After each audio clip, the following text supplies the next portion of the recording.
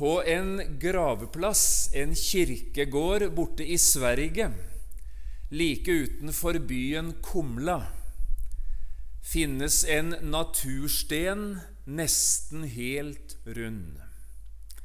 Den er lagt over en grav. På graven står et navn, en fødselsdato og en dødsdato. Når du ser på fødselsdato og dødsdato, forstår du at kvinnen som her ligger gravlagt, bare ble 49 år gammel. Nederst på denne gravstenen står det: «Jag har hørt om en stad ovan molnen». Dette er Lydia Littells enkle og vakre gravsted. Hun var musikalsk leder i baptistmenigheten Ebenezer i Kumla, og har etterlatt seg flere gyllene sangtekster. Den nest siste hun skrev, den begynner sånn på svensk: «Det enda som bär, när allting annat vacklar. Det är Guds nåd og hans barmhertighet». Jeg er ikke så god på færøysk at jeg var i stand til å følge kvinnekorets ord fra vers til vers, men melodien dere sang var i alle fall Lydia Littells vakre melodi. Det enda som bär, när allting annat vacklar, det er Guds nåd og hans barmhertighet. Og så skriver hun så fint som et vittnesbyrd i koret: «Det enda jeg har, det enda jeg vet, det er Guds nåd, Guds grenseløsa nåd». Lykkelige mennesker som har fått forankret sitt liv, sin tro, sin fortid og sin fremtid akkurat der. Og så har jeg et ønske her jeg nå står, for Lydia Littells datter Anita, som var 4-5 år da hennes mor skrev denne gyllene, strålende sangen som står på gravstenen, om fremtidshåpet. Hun lever enda. Og jeg har et ønske om at jeg i løpet av månedene som ligger foran, skal få høre Anita fortelle meg om den lykkeligste dagen i hele hennes liv.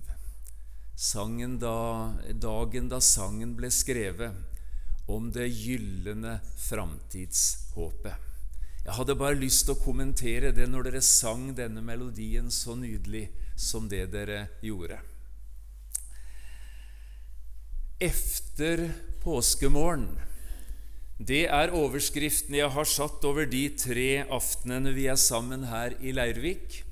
Efter påskemorgen. Ja, hva skjedde da? Noe av det som skjedde, skal vi lese sammen om nå. Og jeg tror vi reiser oss, og så hører vi fra Johannes evangeliet og kapittel 21.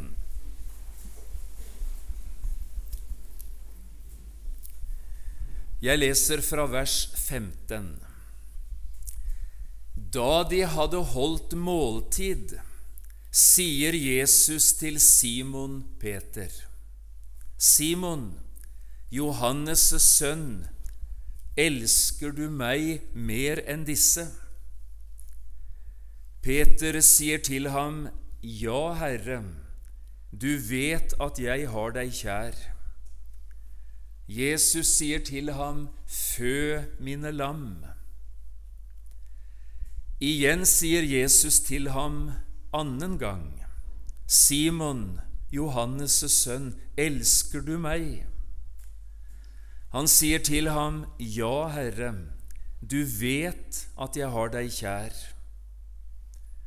Jesus sier til ham: «Vokt mine får.»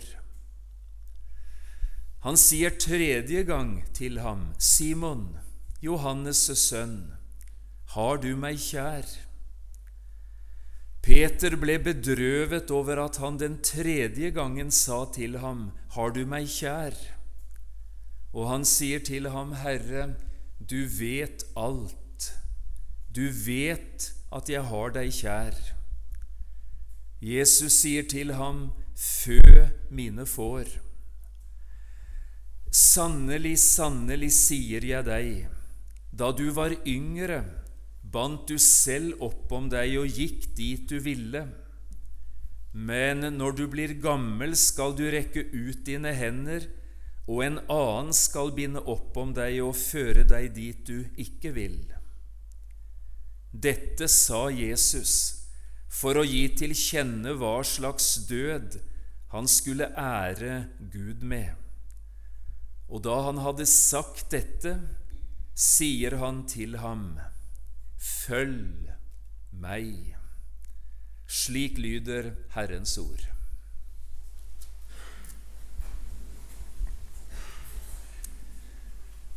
Det er fra kapittel 21 i Johannes evangeliet, det siste kapittelet i Johannes sin evangeliefortelling, at vi leser den lille passasjen som jeg leste høyt sammen med dere nå.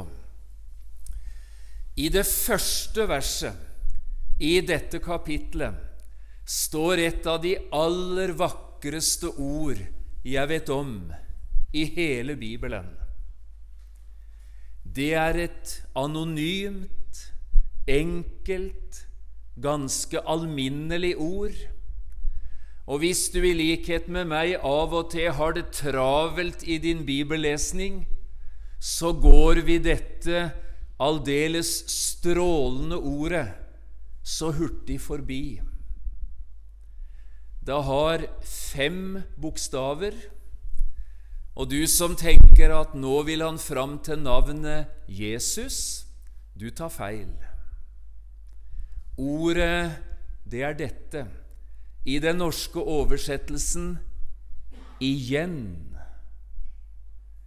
I deres oversettelse tror jeg atter. 5 små bokstaver, igjen. Atter. Det står slik i Johannes evangeliet, siden åpenbarte Jesus seg igjen. Igjen. For et vidunderlig ord. Fullt av lys, fullt av framtid, sprengfullt av muligheter. Igjen. En gang til. Du får bla om. Du finner et nytt, rent, hvitt ark. Ennå er det håp. Det er altså ikke avslutningen. Det er begynnelsen. Siden åpenbarte Jesus seg igjen for sine disipler. Vet du hva Jesus har i tankene, i sitt hjerte for denne aftenen her hos oss? Han vil møte oss igjen, på nytt, en gang til. Ikke på den måten du hadde behov for i forrige uke. Ikke sådan som du måske har behov for i neste uke, men slik du har behov for det her, nå. Jesus vil igjen ta seg av deg. Tør du tro det? At Jesus ser deg som den du er akkurat nå? At han ser det som er godt og lyst og fint i livet? Men at han også ser det som skyggene skjuler, det du aldri forteller til noen andre, det du bærer på kanskje som den skjulte demonen i ditt eget liv. Jesus ser. Og måske denne aften skulle være din mulighet til å bli berørt av Han som igjen vil åpenbare seg for sine disipler, og for deg og meg. Vil du sette en strek under dette ordet i din bibel? Det handler om etter påskemorgen. Det handler om Jesus. Det handler om hans hjerteønske for slike som deg og meg. Jeg vil igjen ta meg av deg. Mange av våre vakreste bibelord handler om akkurat dette. Kan du huske det dramatiske året i kong Davids liv, da den ene synd tok den andre synd med seg, og han i et helt kalenderår befinner seg i dødsskyggens dal? Dag og natt, Herre, lå din hånd tungt på meg. Så avsløres han ved profeten Natan, får bekjenne sin synd for Herren, siger i kne og begynner å be. Gud, skap i meg et rent hjerte, og forny en stadig ånd inne i meg. Kast meg ikke bort fra ditt åsyn. Ta ikke din hellige ånd ifra meg. Og så kommer det: gi meg igjen din frelses fryd. Og sådanne bønner hører Gud. Ikke lang tid etter synger han: salig er den, hvis overtredelse er forlatt, hvis synd er skjult. Salig er det menneske, lykkelig, som Herren ikke lenger tilregner misgjerning. Han møtte Guds igjen. En dag får tåreprofeten Jeremia en ordre fra Herren. Jeremia, stå opp og gå inn i pottemakerens hus, i keramikerens verksted. Der vil jeg la deg se mine ord. Og Jeremia går, og han ser, og hva ser han? Det karet ble mislykket som var i pottemakerens hånd. Hva gjør en keramiker når karet blir mislykket? Han gjorde det om igjen til et annet kar, slik han ville ha det. Vidunderlig. Og den siste aften Jesus var sammen med sine, så sier han, og de hadde nok en anelse om at samværet med mesteren i denne verden gikk mot sin avslutning. Jeg går bort, sier Jesus. Jeg vil gjøre i stand et sted for dere. Og når jeg har gjort i stand et sted for dere, i min fars hus er det mange rom, var det ikke så, da hadde jeg sagt dere det. Men når jeg har gått bort og har gjort i stand et sted, så kommer jeg igjen og vil ta dere til meg, for at også dere skal være der jeg er. Det lysende budskap om Jesu Kristi gjenkomst, det er gledesbudskap og framtidshåp, mye mer enn vekkelsesbudskap og årsak til frykt. Jesus kommer igjen. Våren kommer. Sommeren. Frelseren kommer. Herlige sommer. Henter sin lengtende, ventende brud. Vi skal få være der han er. Igjen, på nytt, atter, en gang til, her, nå. Året var 1901. Dette året ble Finland rammet av en dødbringende epidemi, tyfus. Heller ikke den unge prestefamilien i Lappo i Finland ble spart.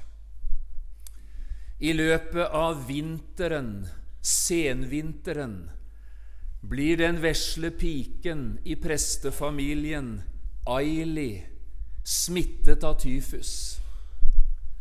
Og i april måned må en sørgende prestefamilie grave en barnegrav. I sin pleie av den vesle piken ble også prestekonen smittet. I juni måned ble den unge vekkelsespresten Wilhelm i Malmivara enkemann. Han måtte begrave sin egen kone. Og på ettersommeren skjer det for tredje gang. En pike i børneflokken må gi tapt mot epidemien. Så ligger 3 ferske graver ute på gravplassen, og Wilhelm i Malmivara, ung, overgitt til Herren, rammes av det som en del mennesker rammes av i slike situasjoner. Dette er måske min skyld. Jeg skulle ha bedt mer. Jeg skulle ha forberedt meg ivrigere. Jeg skulle ha vært en mer nidkjær prest i tjenesten enn jeg virkelig har vært. Og solen går ned i den unge prestens liv. En dag sitter han inne i prestegården i stuen ved spisebordet. Sitter der med hodet i hendene, knust. Så går døren inn til stuen opp, og inn kommer kirketjeneren i prestens sokn i Lappo.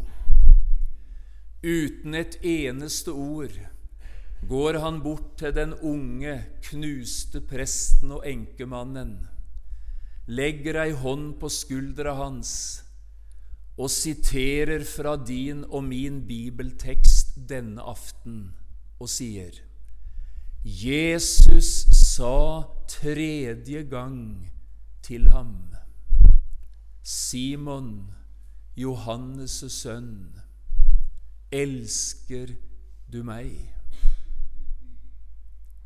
Det blir helt stille, og uten noen flere ord går kirketjeneren ut. Og så forteller den unge presten: det var som min medarbeiders hånd denne dagen var Guds berøring på mitt hjerte. Jesus sa 3. gang til ham: elsker du meg? Og så rant solen, ikke i et nu, men langsomt, i den sørgende unge finske prestens liv. Og noen ganger skjer det at sorg må skrives ut. Og den unge presten begynner å skrive. Jeg vet ikke om vi synger det på Færøyene, men i Norge gjør vi det. Den bønnen som ble født denne dagen i Finland. Styr du min vandring, frelser så kjær, slik at den leder dit der du er, og la mitt øye skue din høye herlighet der. Sorgene trykker, Angsten nær. Herre, du vet, jeg har deg så kjær.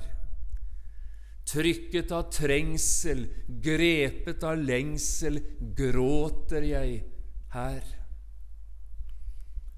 Andre går bort, men du hos meg står. Trøst i min sorg hos deg kun jeg får. Såret som smerter, nedbrutte hjerter, du blott forstår. Hjelp meg, o Gud, mitt håp står til deg, nå når hvert lys slukt på min vei. Ro jeg ei gir deg, før enn du frir meg, signe du meg. Vet du hva som skjedde i prestegården i Lappo denne dagen? En ung Herrens tjener, et knust hjerte, ble berørt av Han som alltid har et igjen. Et ennå det håp å formidle til den knuste sjel. Jeg vil igjen ta meg av deg. Bibelteksten vi leste denne aften et annet møte med Guds igjen. Nå det Peter, disippelflokkens ubestridte leder, mannen som var kjapp med løftene, men som også kjent for sine dype nederlag. Vi leste om samtalen mellom en disippel det hadde gått galt for, og en frelser som sto der med sitt igjen. Simon, Johannes' sønn, elsker du meg? Det måske stor forskjell på oss som ser og hører dette. Vi som her i Misjonshuset, og jeg som sitter og ser på TV-skjermen. Hvor godt du kjenner historien som ligger bakom dette, jeg vet ikke. Men det handler om på nordsiden av Genesaretsjøen.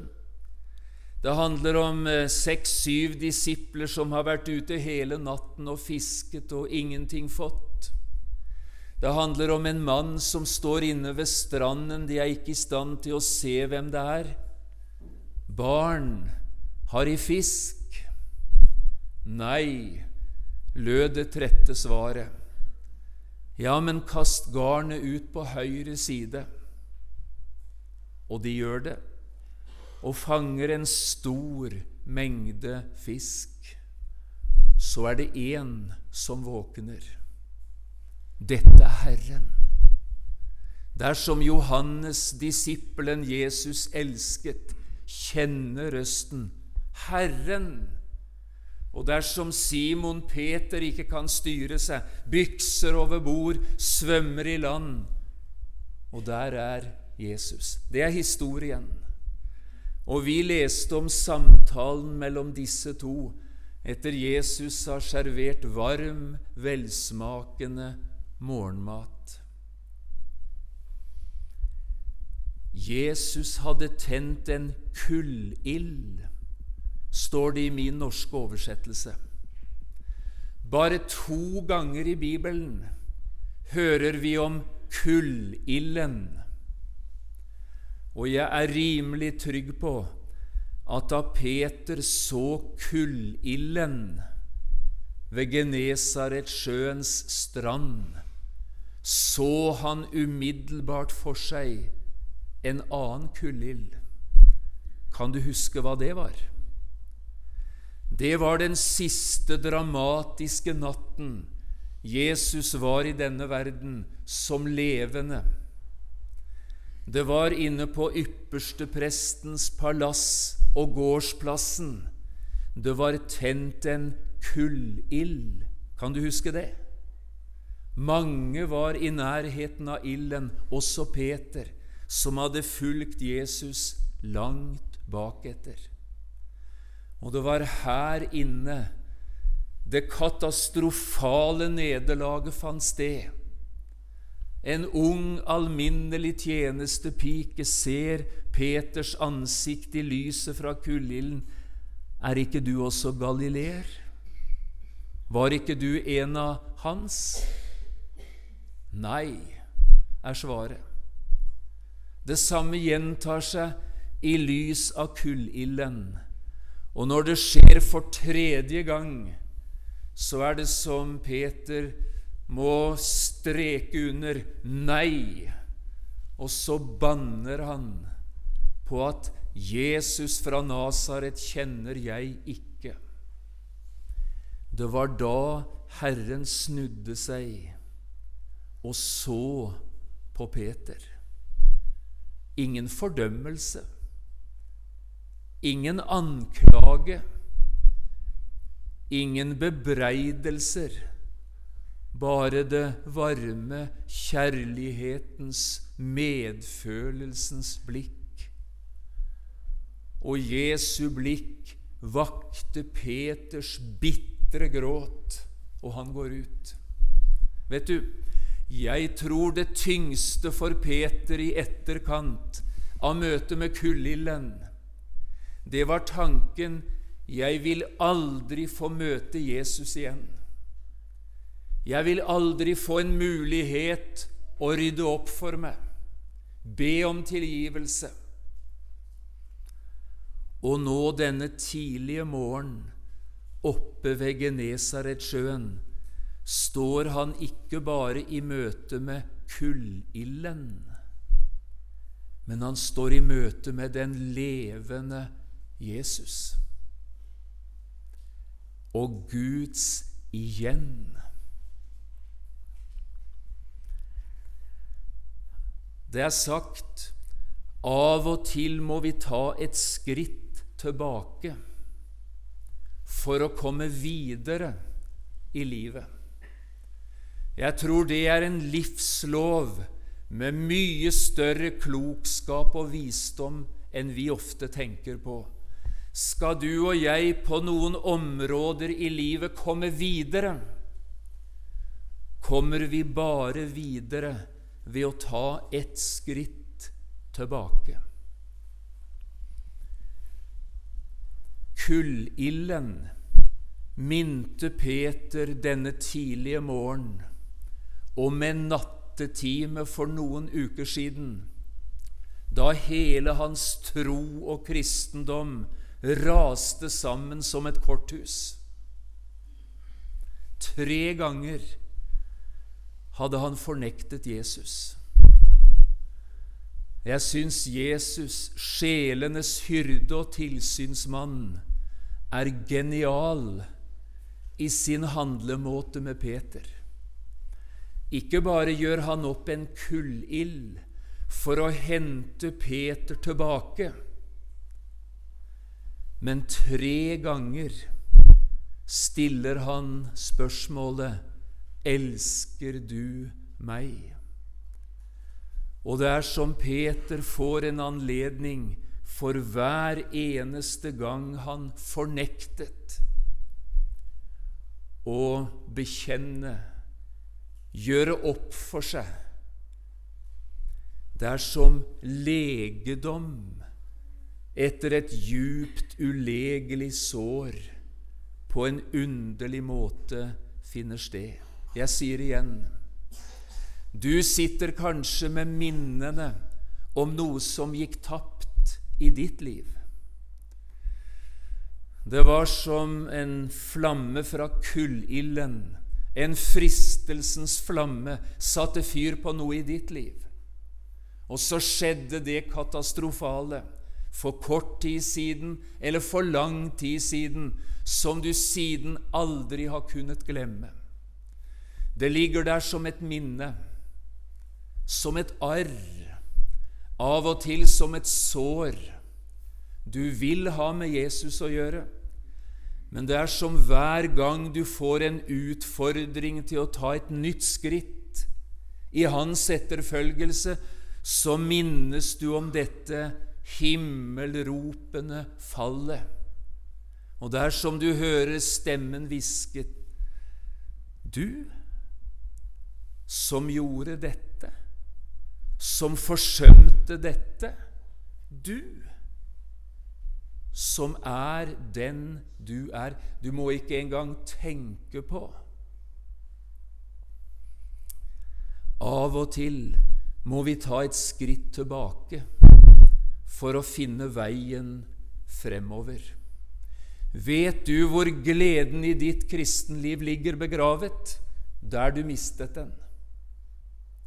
Vet du hvor hjertefreden som ble borte, er å finne? Der du mistet den. Noen ganger påfører vi vårt eget liv en del av disse type ting, og det er skrittet tilbake som er eneste mulighet å komme videre. Noen ganger makter vi slike skritt selv. Andre ganger har vi behov for en medvandrer som vi er trygg på, som vi kan tale ut med. Vi har behov for en medvandrer for å komme riktig tilbake, og så siden finne veien frem. Jeg er 100% sikker på at i aften taler jeg til en eller noen som Jesus i kveld ser på og tenker på og sier, denne aften er din aften. Lukk meg inn i det som gikk galt, og makter du det ikke ved egen kraft, så be om noens hjelp. Det er ved å ta skrittet tilbake, at du finner veien frem. Bekjenn derfor deres synder for hverandre, ikke i offentlighet, men i det skjulte, varmens og legedommens rom. Bekjenn derfor deres synder for hverandre, for at dere kan bli lekt. Ikke frelst, men lekt. Så våger jeg å sette ord på et par forhold som jeg tror det er rett å sette ord på. Jeg kjenner i Norge, og også på Færøyene, uttrykket psykopat. Jeg kjenner begrepet maktmennesker, og vi beskriver av og til noen som innehavere av psykopatiske trekk. Dette er sterke mennesker som i noen sammenhenger står fram som de mest sympatiske, flotte, tiltalende, dyktigste og smilende mennesker som vi kan kjenne. Men det er bare den ene halvdelen av deres janusansikt. For bak det smilende, lysende, sympatiske ytre som elsker oppmerksomhet og elsker bifall og av og til kan ta en motforestilling, men ikke tåler taushet. Bakom den smilende fasade finnes det et maktmenneske, som noen i disse menneskenes nærhet betaler en kolossalt pris for. Det kan være en ektefelle. Det kan være barn i en barneflokk. Det kan være noen i en jobbsituasjon. Det kan være noen i et menighetsfellesskap. Det farligste i Guds menighet, det er sterke ledere. De er livsfarlige. Og får de enkle, sterke lederne for mye makt, så ligger ofrene igjen, ikke én, men mange.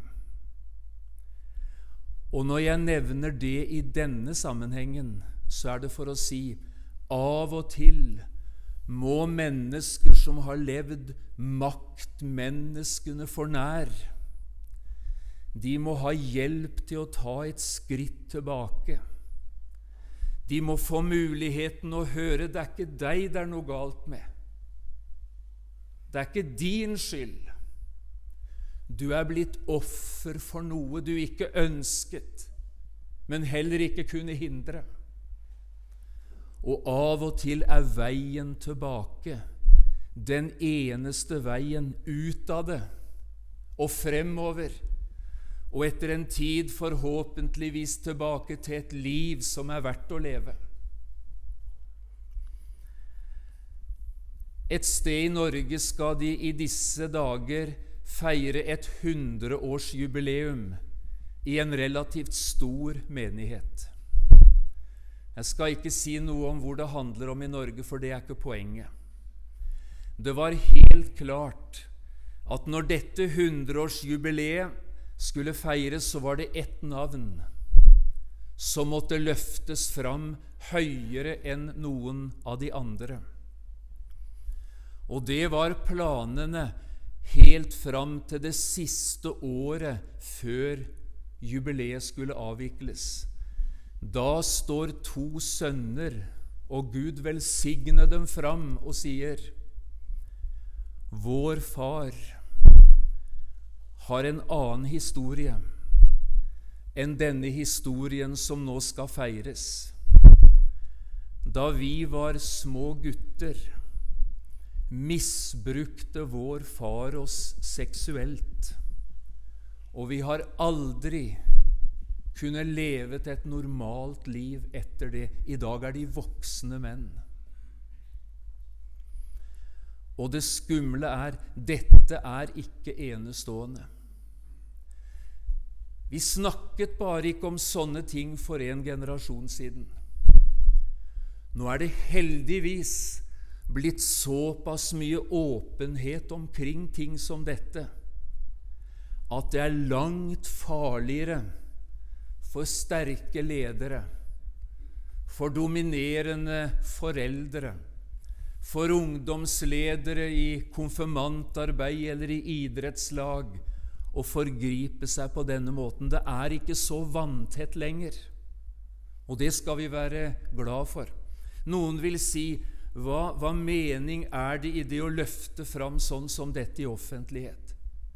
Skal ikke dette bare ligge der i det skjulte? Jo, kanskje i en forstand.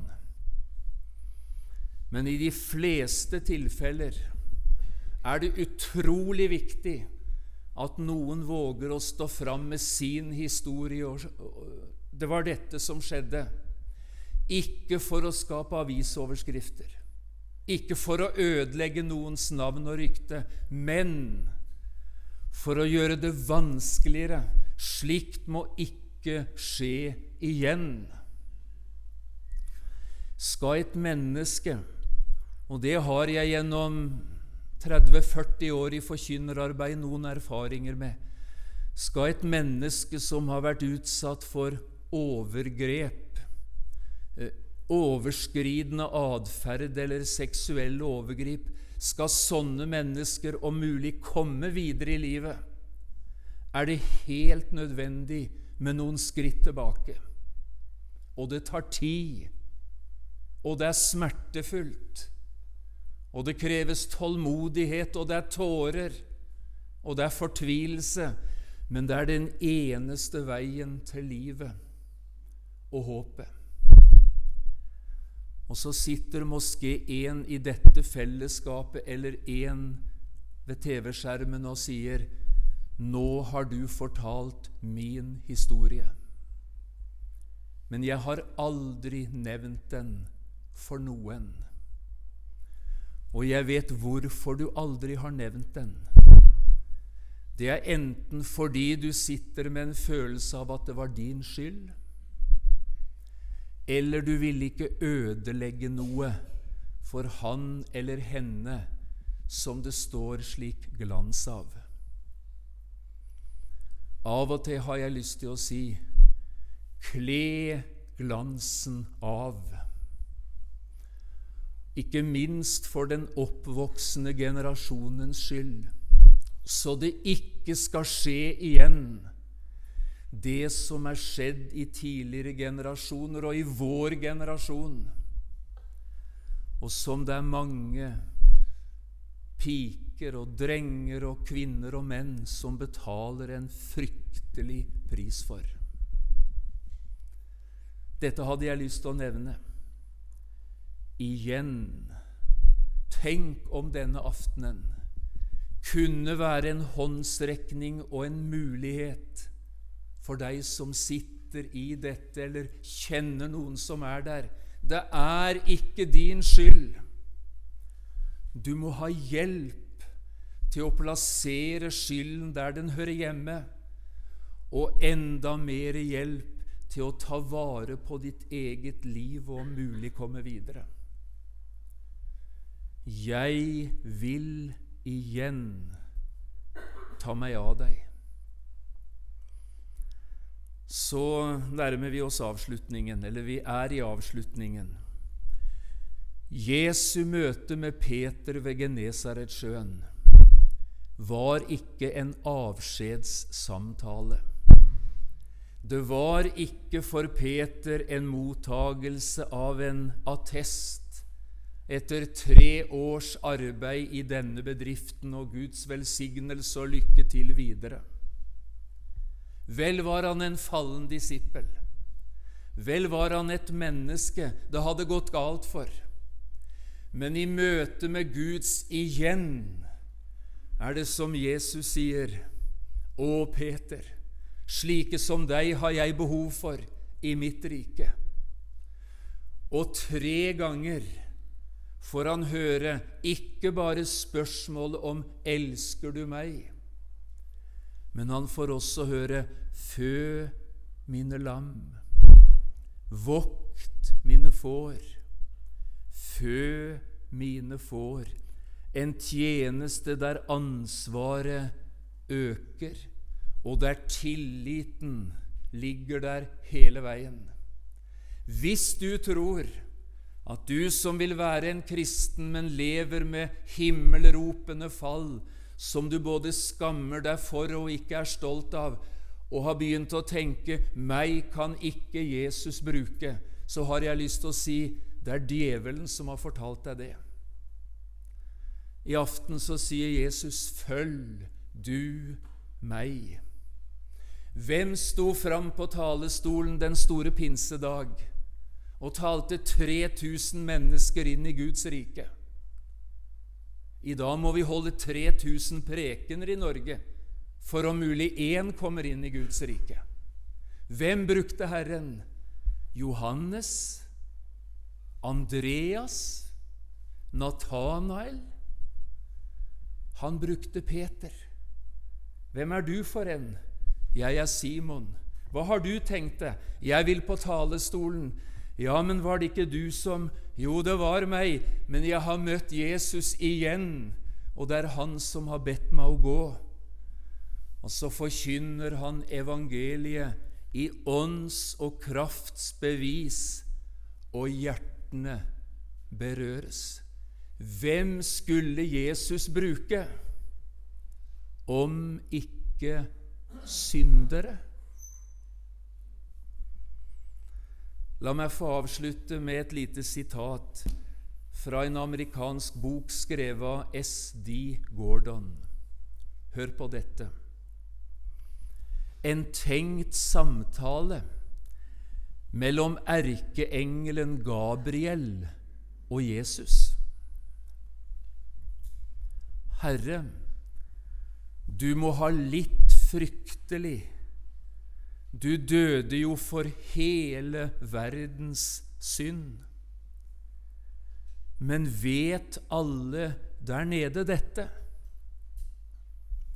Nei, det er bare en liten håndfull som vet det. Men Herre, da har du vel lagt en plan. Hvordan skal verden få greie på at du har litt for å frelse alle? Jeg har befalt Peter, Jakob og Johannes og de andre der nede til å gjøre dette til sin livsoppgave og forkynne det for andre. Og disse skal igjen forkynne det for andre til det siste mennesket på jorden har hørt evangeliet. Gabriel virket bekymret. Men tenk om Peter skulle glemme dette etter en tid. Tenk om Johannes mister henførelsen og slutter å preke for andre. Tenk om etterkommerne deres i det 21. århundre blir så opptatt av jordiske interesser at de ikke får tid til å bringe budskapet videre. Hvordan går det da? Jeg har ingen annen plan. Jeg stoler på dem. La oss be. Jesus, vi har berørt vare, spennende, vanskelige og nødvendige ting i prekenen denne aften. Hellige Ånd, vil du følge Guds ord med ditt lys, din kraft og din velsignelse, og la hvert eneste menneske som har hørt om Guds igjen, få erfare kraften av dette i sitt liv. Velsigne sangen vi skal lytte til, og fellesskapet vårt i fortsettelsen. Amen.